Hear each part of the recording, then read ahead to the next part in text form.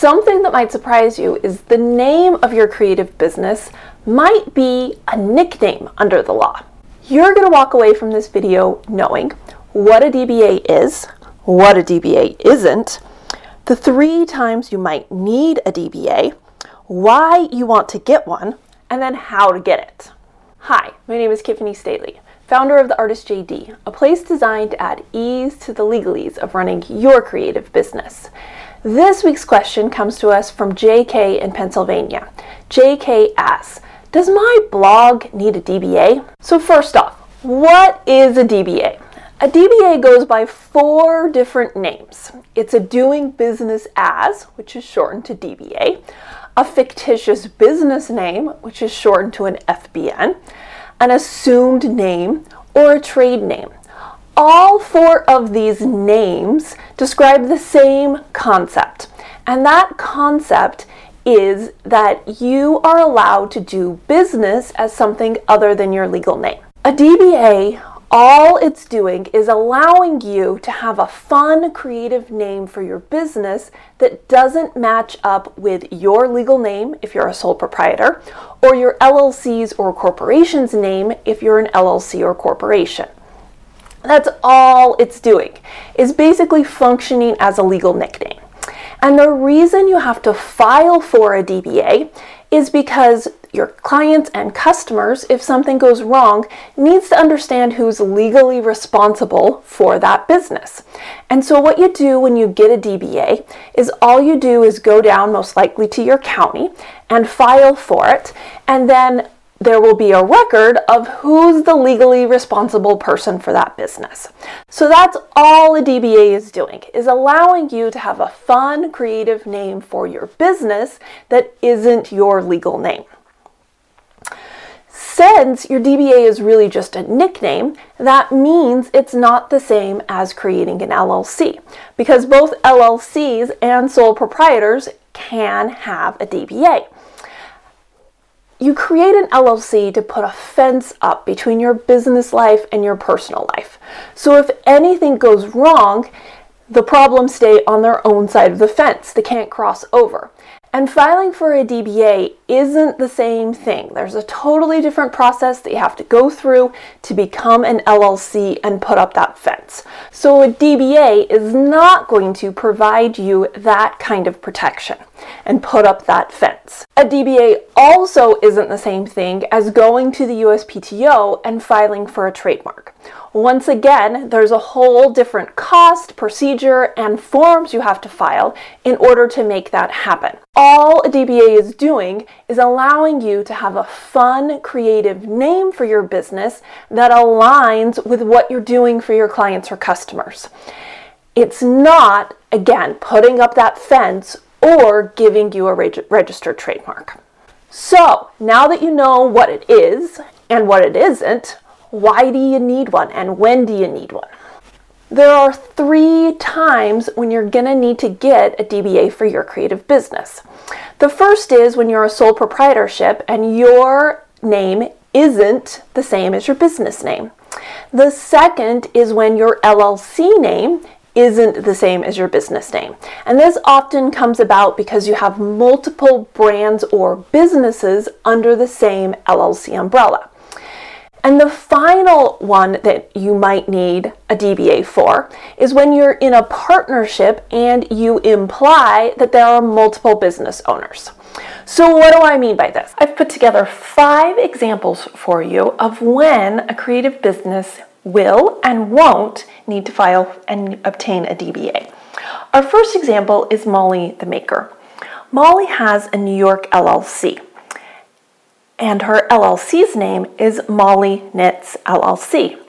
However, her website, her social media accounts, and everything else associated with her business is Knits by Molly.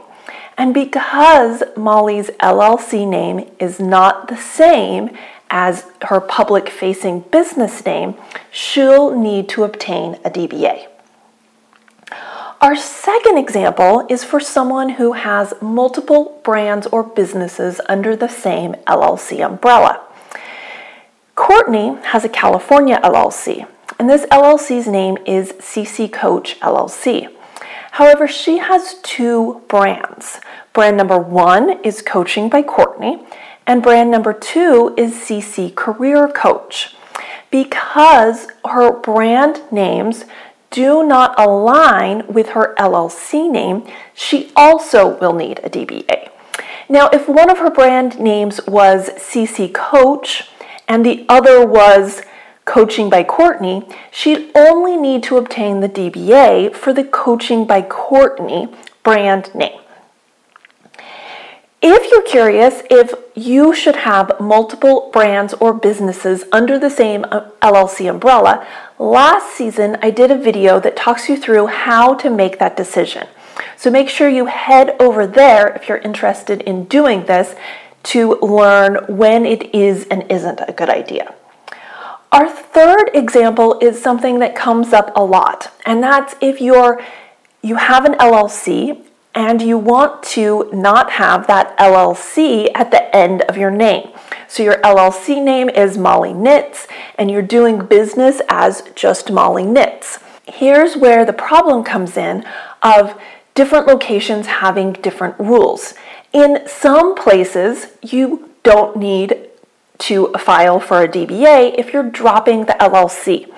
While in other locations, if you don't want to have that LLC at the end of your name, you're going to need to file a DBA to not have it tacked on every single time. Our fourth example is Thomas the Teacher. Now, Thomas is a sole proprietorship, and his legal name is Thomas Smith, but his business name is Mighty Websites. You're not going to be surprised that since his legal name doesn't align with his business name, he's going to need a DBA. Now, if his business name was Smith Designs Mighty Websites, then he probably won't need a DBA because his last name is included in his business name. Our final example is Claire the Curator. Claire is also a sole proprietorship, and her legal name is Claire Jones. However, her business name is Claire Jones and Company. Because of that and company, it implies that there are multiple business owners. And because of that, Claire will need to obtain a DBA for her business. So which bucket does your creative business fall in? Do you need a DBA because your name is not the same as your business name? Do you need a DBA because your LLC's name isn't the same as your business name? Do you need a DBA because you imply that there are multiple business owners? Or did you luck out and not need a DBA at all? I'd love to know your answer in the comments. Why should you go through the headache of going down and figuring out how you're going to file for your DBA? And then going through that process, paying the money and doing everything that's needed to do it. Why should you do it? The big reason is money. If you don't have a DBA, your bank isn't going to let you accept payment in the name of your business. You will only be able to accept payment in your legal name. The DBA allows you to have your clients or customers write checks or provide payment to your business's name. So that's the number one reason why you're going to go through and deal with this legal red tape, because you want to be able to accept payment in your business's name. So now that I've convinced you it's a valuable thing to do for your creative business, how are you going to do it? Unfortunately, I have to give you the terrible lawyer answer of it depends. And the reason it depends is because this is done on a county basis usually. And across the 50 states, we've got hundreds, if not thousands, of counties. And every county is going to pick from one of those four names to decide what they're going to call it. They're going to have a different form, they're going to have different fees, and they might have different requirements about if you have to publish a notice in the newspaper to after you go ahead and file your forms in order for your DBA to be final. So unfortunately, all I'm going to be able to tell you to do is hop over to Google, type in your county name, plus the words doing business as, and then look at the results.